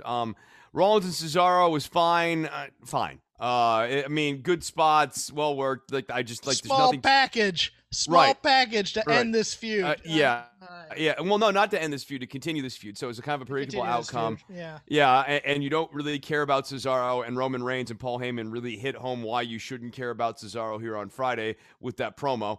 Zayn and Owens, I liked Owens with the lingering injury. I thought that was kind of like a fun way of putting Owens, the larger baby face, in peril. Sami Zayn is taking advantage of a situation. Owens, if things were even, would have the upper hand, but Zayn's kind of being the opportunist here. I like the story. Look, I think I like watching these guys work. Dumb finish. Rhea Ripley and Charlotte Flair, I feel like we've said it all. I just do not care about Rhea Ripley in this role, and I'm with you on Charlotte Flair. As time goes on, it's like Charlotte Flair's never had a really great title run, at least not over the last 6 runs. She's held the belt like 6 times now, and none of them have been memorable. 6 times like since the last time it was actually relevant. Let me posit something because BOC, Brian O'Connell, has been a guest on the show. We had this discussion, and I feel mostly Charlotte's issue isn't that she isn't talented and that she can't work a good match, she can't do a great match. It's that on promos and character development, she has never been anything more than what she is right now. Nope. And I gave the theory that because he asked, who is this generation's Lex Luger? The person with all the gifts but never really put it all together. And I say, despite the title reigns, I think it's Charlotte Flair. I think Charlotte Flair has never put it all together she's never been, to me, loved by the fans or even respected by the fans. And maybe that's more on the fans than her, but because she's always a Flair. I was born for this. Overpush and like yes. the character is also reflective of reality. Like Charlotte Flair was sort of forced in the same way that Roman Reigns was sort of forced in the last decade, rather than letting people kind of come to them. I guess they sort of forced the issue. Like when people wanted to see Bayley and when people wanted to see Sasha, they were getting a lot of Charlotte Flair, which creates a lot of resentment. And the thing is, with like those vibes, is they stick with people, and you have a hard time actually backtracking why you have that vibe about a person. But they just hang there. Like you have this thing like, I don't like Charlotte, and you don't really know why. But then if you think back and you were a big Sasha fan or a big Bayley fan, and you had Charlotte Flair standing in the way of your favorite talent actually getting a better spot on the card for a while, it keeps you from really embracing Charlotte Flair. But I'm with you, dude. I think a big part of this is that Charlotte Flair has never done what her father was so good at, which is like really find a character to settle in and talking. Yeah. And in this sense, she's very Lex Luger-y. And it's not her fault. She's more talented than Lex Luger ever was in the ring. Let's give her that ironically too. Named the total package Lex Luger because he had several deficits. Yes. This is not Charlotte's fault. It isn't. She's not given the chance to show her personality. And I've said this before on this show. You watch that Stone Cold Steve Austin show on USA that they do where they go around, they do wacky crap with each other. She is the most funny, self-deprecating, engaging person that was on that show, I thought. She is fantastic. I think she could do great work. I think they don't allow her to do great work. But then she's also just like, it's like, hey, we want to see Becky and Ronda. Oh, we got to add Charlotte Flair in there as a third person. Nobody wants that. Nobody wants. And so it comes back on her as a negative on her when it really should be about the company. So let me get that out of the way before anybody says, well, Jeff doesn't like Charlotte Flair. It's not that. It's not that. It's just Jeff positioning. Doesn't like Charlotte Flair. It's her, Chris thinks that all wrestling should be serious and ring control and stuff. Ring control. Got to control the center of the ring. But on the most part, it's one of those things where it's just overexposed and lack of character development. It's not on her, but yeah, I as we get into the regular shows, there were two thoughts I had mostly on both. One covers both shows. One kind of covers both shows. You are correct. They have killed this Hell in a Cell gimmick with nobody in their right mind. And as much as I enjoyed the match and the brutality, thought Xavier Woods or Rey Mysterio, same story basically. Or Rey Mysterio were going to have a shot in hell of beating the guy that they go in with. Wasn't really a big bad feud. I thought Woods had a decent promo to try and build it, but I think he should have been a little bit more, hey, you know what? Everybody likes Kofi. Everybody liked Big E. You know what? I'm a badass too, and I'm going to take it to you, Bobby Lashley. And tonight you're going to see why you should love me. Yes.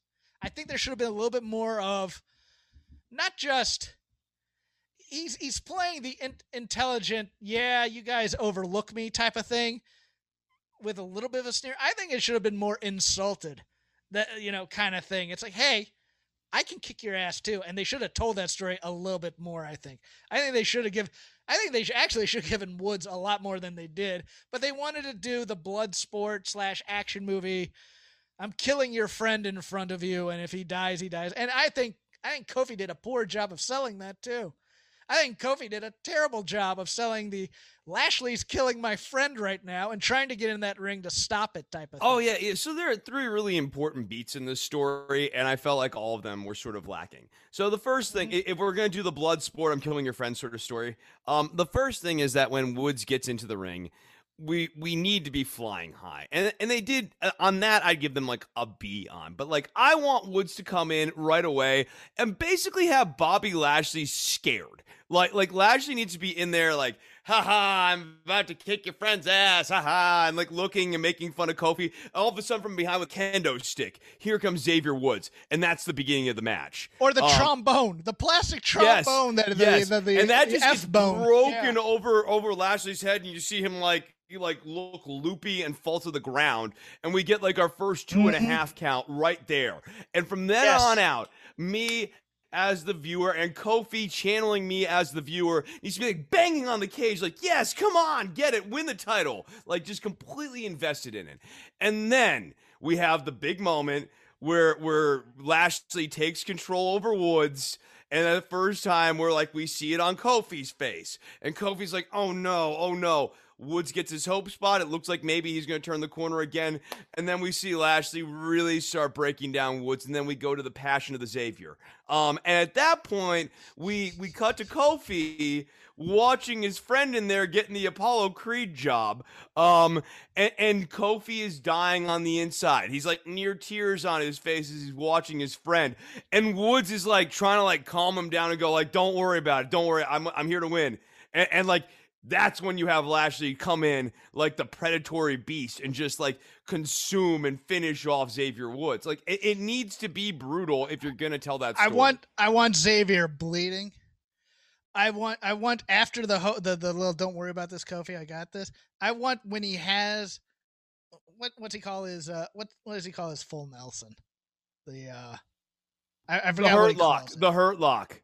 The hurt lock. When he has the hurt lock on, I want Xavier Woods bleeding, having his face rubbed against the cage, kind of weakly, Kofi, crying out for help. That's what I want. I want, and Kofi just panicking and not knowing what to do and trying to get into that cage. He's trying to climb the cage. Yeah, have Kofi climbing the cage. And I mean, yes. I want to see him really losing his mind. Here's the overall point. If you're going to tell me this story, I want you people to take it seriously and tell me this story and get me involved in it, as opposed to half-assing it. You have to tell this story because I do not believe, nor should anyone who is a regular watcher of WWE television, that Xavier Woods is on the cusp of his first world title win.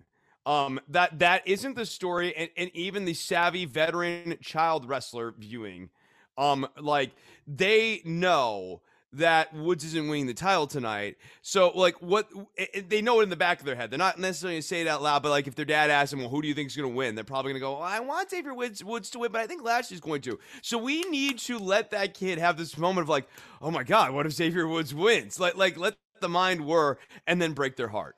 And then we need crying children. We need crying children in this audience. That's what I want. I want broken hearts. Broken hearts are important along the way here, so that when the good thing happens, it means something. You have to have loss to have gain. Lindsay Price's resume is impressive as how she just went from show to show. Anyways, do you want to review a Fugazi album while we're here? Well, no. Well, okay, this is my Fugazi. Lindsay Price is my Fugazi. Let's put it that way. The other thing, look, there's plenty of stuff that you can play about. Edge is back. Hey, hide your wives. It's Edge. A little Paul Heyman callback there. It's about the women in Money in the Bank. And this annoys me. The women in this company, who I have great respect for, especially with what a lech of a boss they sometimes have, and the already tall hill that they have to climb in terms of certain things and positions that they are put in, and CM Punk chants and the like. All they really want is this Money in the Bank and every type of match like this, a Royal Rumble, whatever, to be seen on par as important as the men. They want their matches to be, when they say they want to be just like the men, it doesn't mean stupid storylines with voodoo and stuff like that, the bad stuff that WWE puts in here. It means as athletes, they want to be respected like this. So what do we get in terms of qualifying for their Money in the Bank? We get tag matches with Nikki Price as a butterfly, Asuka, who just, look, y'all know I love me some Asuka. I am convinced they could pay her in Chuck E. Cheese tickets and she'd be still having the time of her life. She just goes out and dances and seems like she's having the time of her life every week. And then the Eva Marie and Dow Drop. I like to call her Doe Duo, being a Pokemon fan back in the day. We are already... They can't coexist.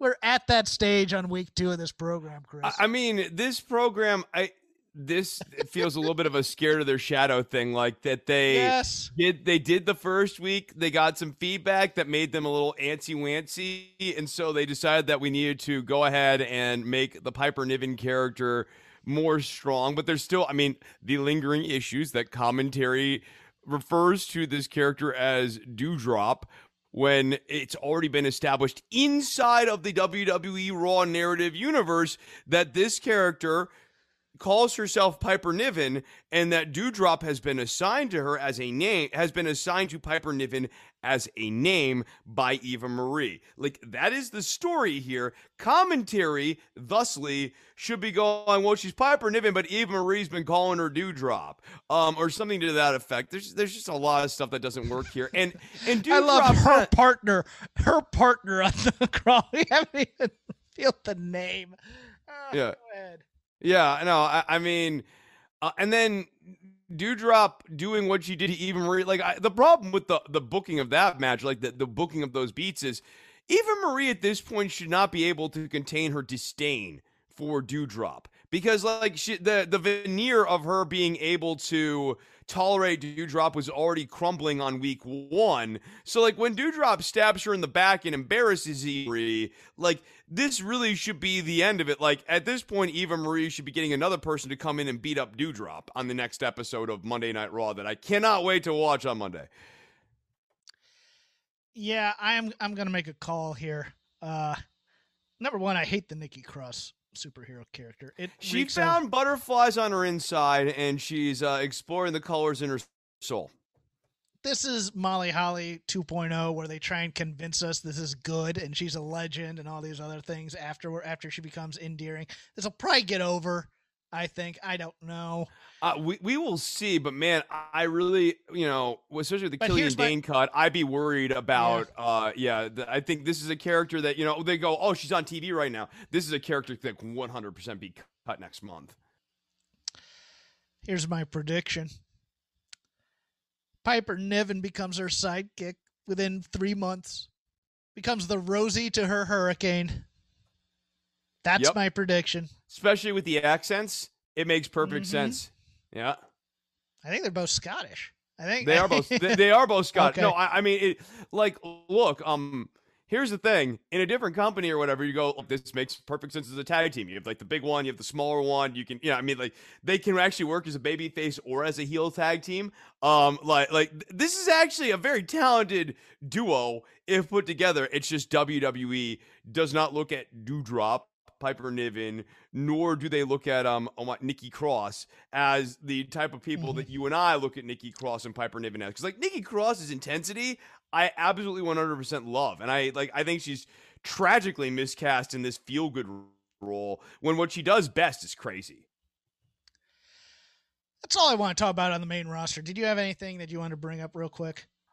No, I mean, SmackDown, we continue to get Roman Reigns as Robert De Niro, and it's fine. General as is generally as he is. You got a little General as is going. You got the green jacket on. You can be General. Yeah, he's a commander. I'm actually a general.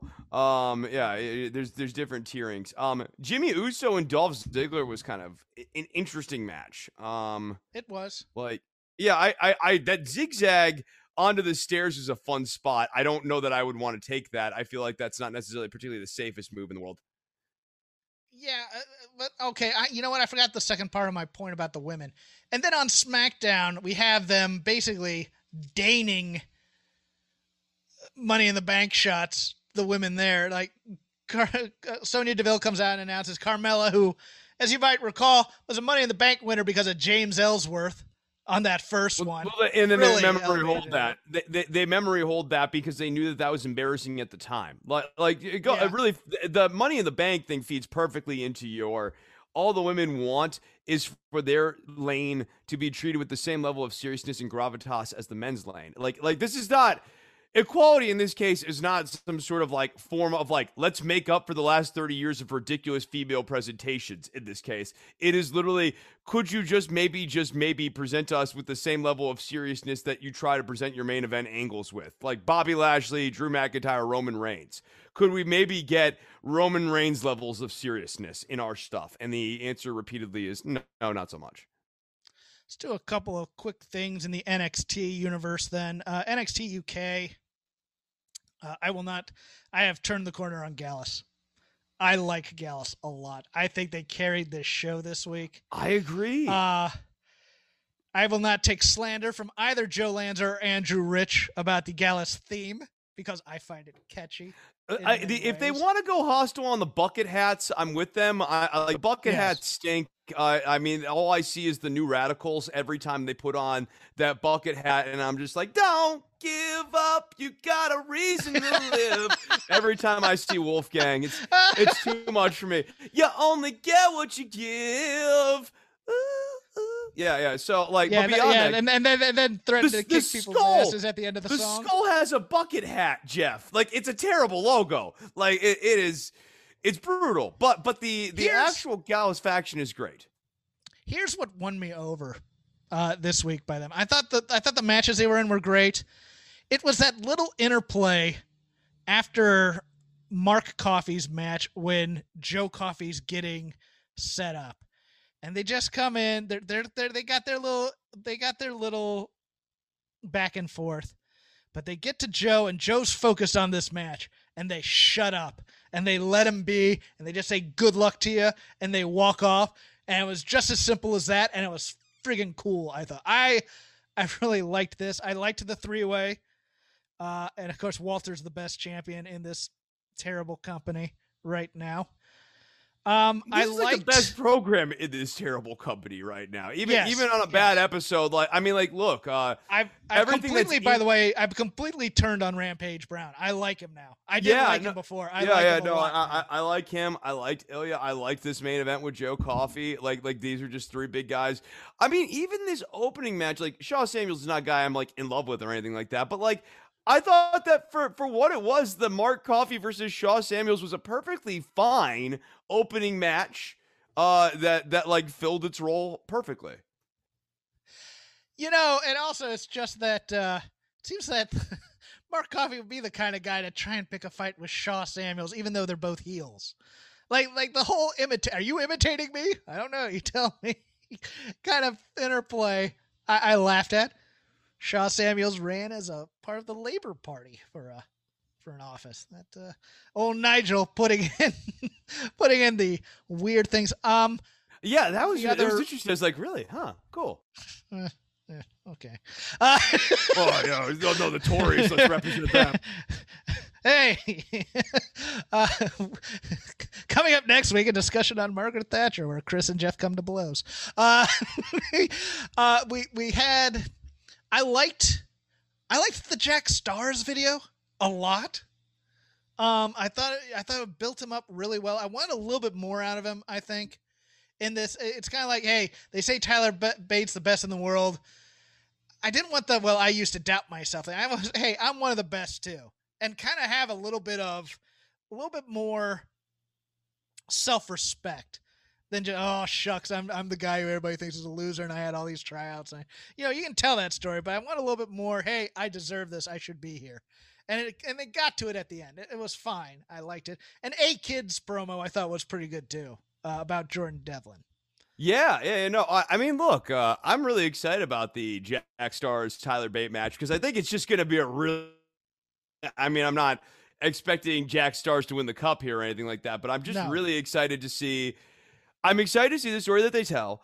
I know that Bate will take care of Stars and make sure that Stars gets enough offense to like do what he needs to do. And like, I mean, this is just going to be a really fun classic story. I really look forward to it. And I agree with you on the Devlin and A-Kid promo as well. And now for the piss poor. And unfortunately, it's all women all the time. Yeah, the promo is bad. And then the match was, is interesting. We'll get into that too. Well, oh man, there was a women's match on here? Yeah, it was Laura Di Matteo. Oh, that's right. That's Turner. Right. Okay, yeah. Get to Stevie Turner in a moment. It's Stevie Turner. Isla Dawn was back to doing witchcraft in the back. Lights going off. I just love the looking at her and going, yeah, you annoy me, and just leaving, but this is cringe. This is and then shooting the rest of the freaking promo with the lights off was so good. I mean, I was so distracted from the Mila Schmidt Ginny interaction by the fact that these lights were just out because like you have that happen. The lights being out for that one. Look, that was done. So must be time to go. Although I liked Jenny because Jenny's awesome in this, but Jenny's thing, I don't care about you, shut up, and just kind of leaving. But just lights go out. Or Eva Valkyrie, I always call her Aofi because that's how their words were. Eva Valkyrie running into the match, dude, trading when the lights are off. That just looked stupid to me. Yeah, like then the Mila Schmidt and Ginny interaction. Okay, some of it was good. Like I liked Mila Schmidt going like, I want, wrestle Eva Valkyrie. Okay, that makes sense. Why Eva Valkyrie suddenly running into the ring when the lights are out makes no sense at all.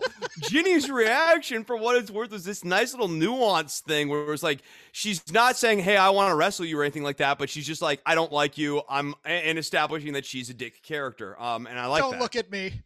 Don't look at me, made me pop. Yeah, no, that's good. That's good heel characterization. Yeah. Okay, then we get this contract with Blair Davenport. What is going on in both NXTs between this and the kid? Both kids who wrestled Adam Cole and lost in the two weeks, where it's just these vanilla ass names that are just, it's almost like they've overcorrected, whereas they were using the Star Wars name generator for like Eli Cottonwood and things like that. Now it's just, John Adams kind of thing. And they're waiting for the hook to come in, Ashton Smith, Oliver Carter. It's like there's nothing flashy about these names at all. The gimmicks are kind of, they're replaceable names. And when you give replaceable names, you have replaceable people. Here's the thing. It's why Vince was not able to turn Vader into the Mastodon. Like you can't, some of these names, the Undertaker has to be the Undertaker, right? Like, hold on. No, the Undertaker, Bob Smith. Yeah. No, if you change the Undertaker to Gravedigger, it's not the same gimmick anymore. I pitched a Gravedigger gimmick with the monster truck thing. I think I wanted Terry Gordy to be it at the time, but this is back in the late 90s. In my Fantasy Wrestling Federation or something like that. I don't know where I pitched by pitch. I did pitch Gravedigger. It was an extraordinarily popular monster truck in the 90s for sure. Yeah, and then we get Stevie Turner's doing the new breed gimmick. If she says she's from Megatron, the planet Megatron, I read and President is like a Kenny Omega. I wanted to finish this bad joke. And that President Dusty Rhodes is in charge of the year 2052 or whatever. I will pop like mad. But yes, futuristic Stevie Turner coming out here. Doing like a very Mega Man, Kenny Omega sort of gimmick. Yes. Like she was doing a lot of the Mega Man blastery stuff here. And then she proceeds to have this match with Laura DiMatteo, where Laura DiMatteo gets a lot of offense. And more importantly, a lot of sympathies. A lot. And a lot of sympathy spots. And even at the end of the match, it was like a bit of a tragedy that like she couldn't do it. And for Stevie Turner, for her part, this was not a quality exhibition of her offense. Nor was it a quality exhibition of like her match style or match cadence, because we spent so much time building up Laura DiMatteo. I was just dumbfounded when they had Mateo fighting out of submission holds and things like this. Like, if you're establishing Dancing Stevie Turner as your new, like, baby face or new heel, kicks, a little bit crazy, a little bit of intensity. I don't know. I think she maybe miscast as a heel. That's my own thought here. But if you're doing that, then she needs to just be dominating. Once she starts hitting the kicks on the outside and, like, toying with it needs to be toying. It needs to be, this is a ragdoll human being that I'm just cruelly mangling around, versus someone who's constantly creating resistance, and building up. And we almost want to think, they give her a near fall hope spot 2 count at the end of this match. Absolutely should not have been happening. If you want to build up Laura DiMatteo, build up Laura DiMatteo. If you're trying to establish Stevie Turner as your new, like, mid-level heel, maybe on an upswing to going into a title match against, like, Mako Satomura or something like that, then you need to have Stevie Turner come out and have a much more dominant debut than she had here. Agreed. Going over to the stateside NXT, I want to start with a point I meant to make last week and I didn't. I like Samoa Joe a lot, don't get me wrong.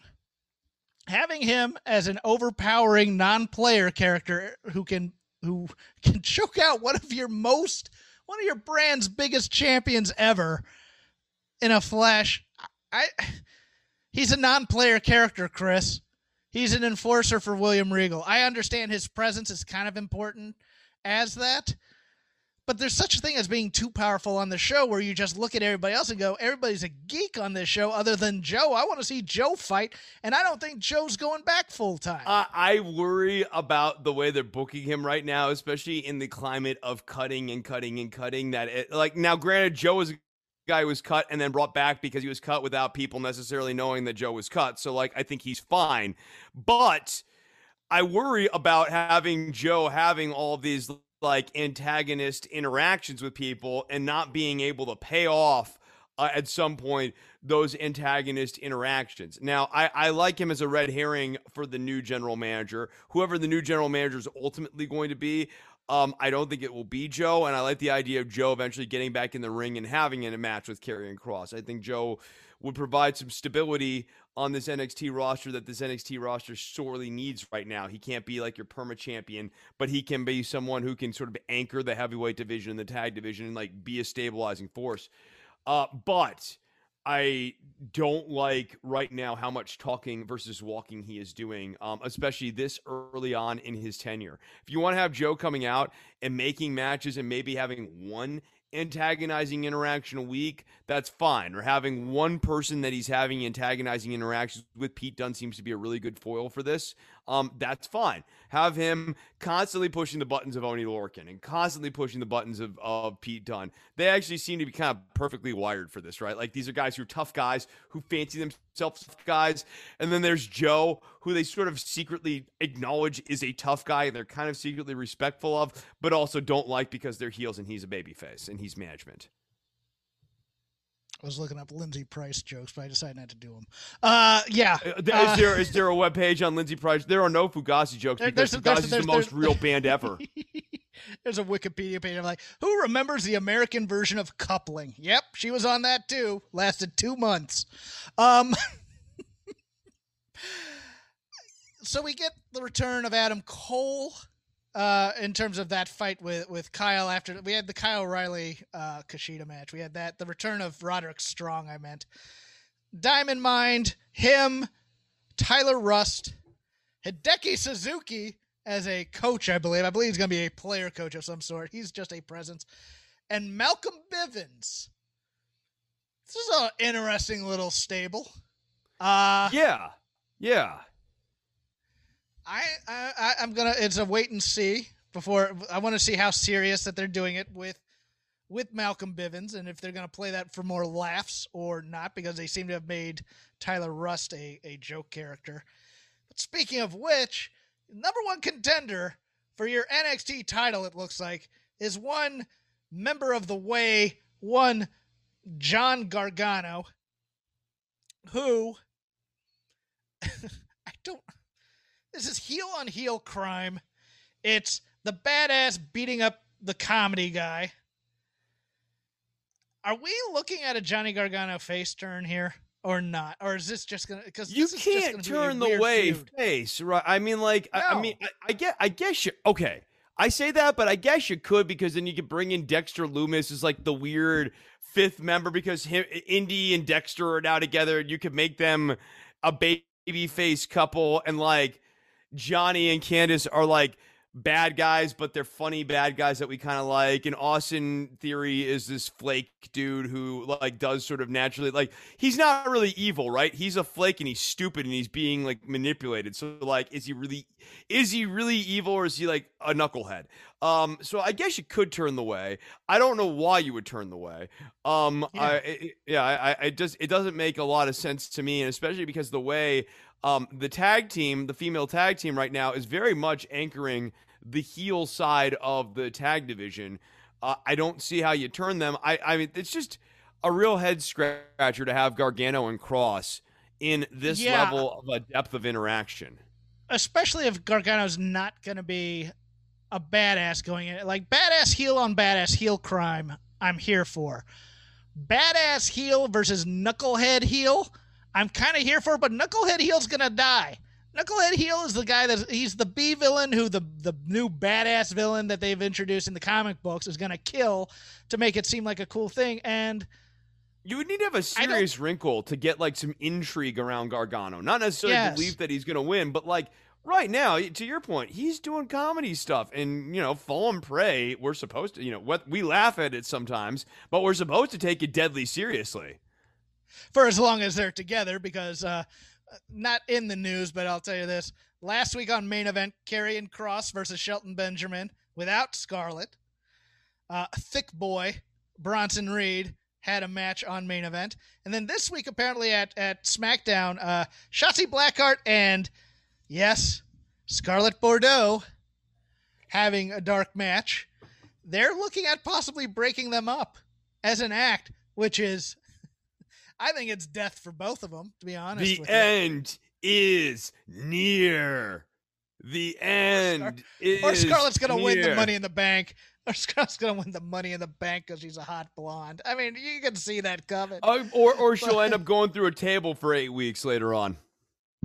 Well, that's only if she opposes being broken up from her boyfriend, I don't know if husband, but yes, Scarlett Bordeaux gets crushed by Nia Jax for 8 weeks and then loses her job. It'll be great. I have nothing else on NXT. There's some little hits here and there. Jake Atlas getting something to do, I'm kind of here for, but the way they wrote that in with the Mercedes Martinez, who is always welcome on my screen, kind of odd, kind of shoehorned in there a bit. Guess I'm part of it now. No, well, wait a second. Let's see what Mercedes has to say about that. Atlas seems like a more natural fit to be friends, like actual friends with Zoe Stark. Like if you want to establish like a good guy, like one thing that I think NXT US has going for it, in the same way that NXT UK has going for it, that like is fun, is that you've got Gallus, who you said they're heels. They're right now they're basically operating as faces in this company, for NXT UK's purposes. And you have like Zoe Stark was created inside of the women's division, a serious, not pushover, even the heels respect her, baby face who is always on the right side, always doing the good thing. And I think Jake Atlas would actually be a real natural tag team partner for her. I would enjoy watching them work together as a tag team. Zoe and Io made me laugh, though. I don't like you. Just go on. They're a team, and they're fine. And I'm cool with that. I'm cool with you not liking your tag team partner, but it doesn't become the can they coexist BS that we get a lot. Well, yeah, especially when Io keeps saying, I respect you. Like literally the only thing that dangles over the can they coexist thing is their mutual respect. And when you have the question mark person saying, no, I have mutual respect for you, it removes all of the intrigue. No one questions whether or not Zoe Stark likes Io Shirai. The question is, does Io Shirai like Zoe Stark? And they're answering the mystery. I think we're back to crazy Io, which I'm fine with as well. It looks like we're going to port over Jessica Mea, who sort of shocked wasn't cut, and Aaliyah, who is probably on her last leg, from Robert Stone, who continues to dress in women's clothing, and it's ridiculous. That jacket was absolutely ridiculous, and a woman's jacket. I'm positive of it. And I'm okay with that, because I think Frankie Monet is more of a managerial type character, to be honest with you, rather than an in-ring performer. This match was not as egregious as the Laura DiMatteo match on NXT UK, but I still thought I thought Elektra Lopez got way too much feature here. Like, she came out and had an entrance.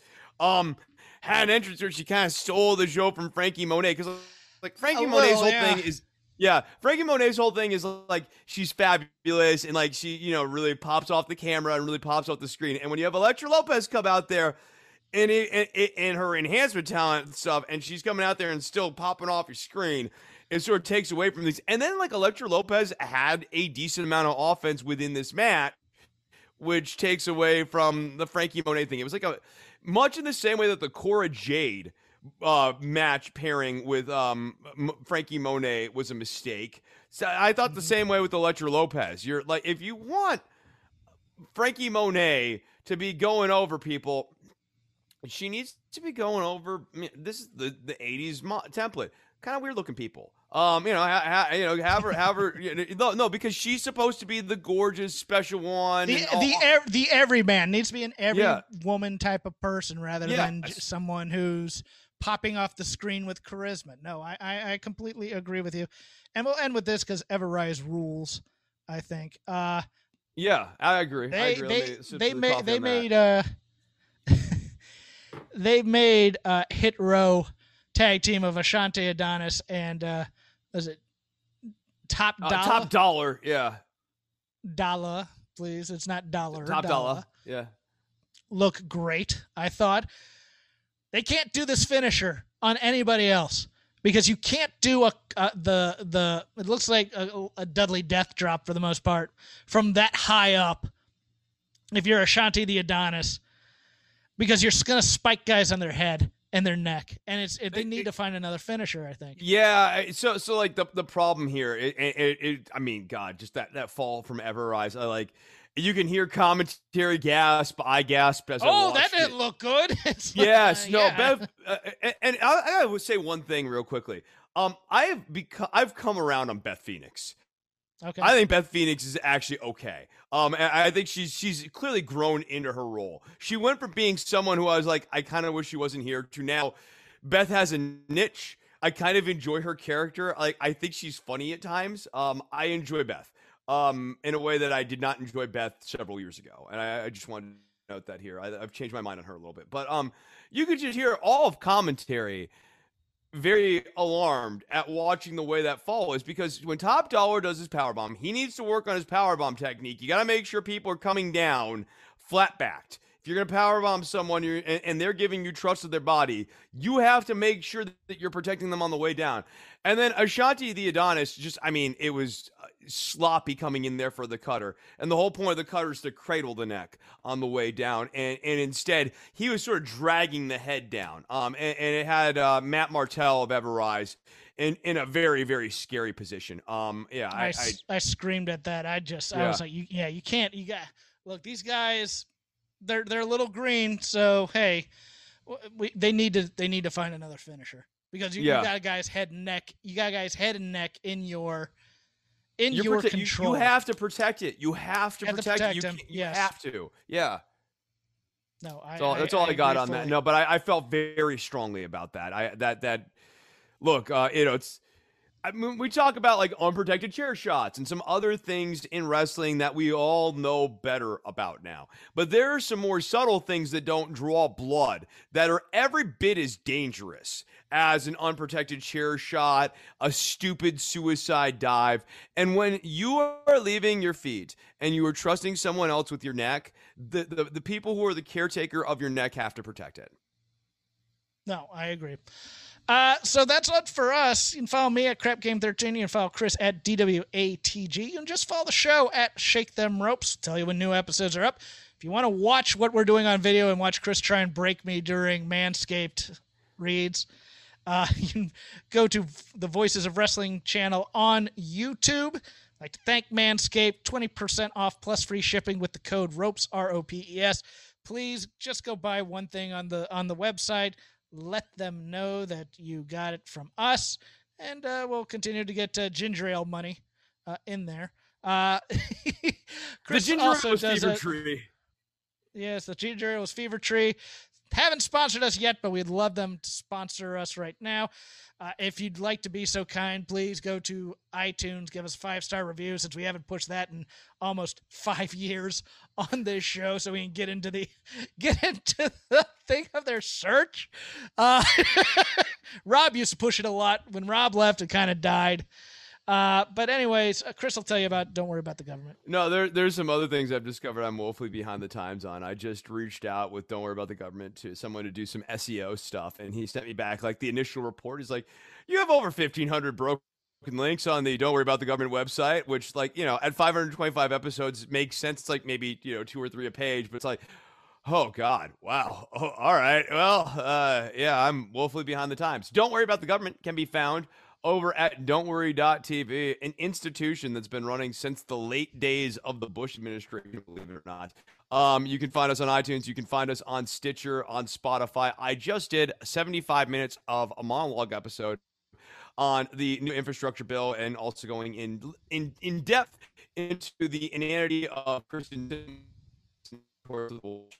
So if you'd like to hear me break down at length why Kristen Cinema is wrong and dumb, go and check out the newest episode of Don't Squint Hawkins. She's a dope. She's a big dope. Go and check out Don't Worry About the Government at don'tworry.tv on iTunes, on Stitcher, and Spotify. Well, Chris, we're going to have one of two discussions after the show. Either it's going to be Lindsay Price or what you just plugged. But for more Lindsay Price talk, once again, at Craft Game 13, we'll see you next week. Cinema's a dope.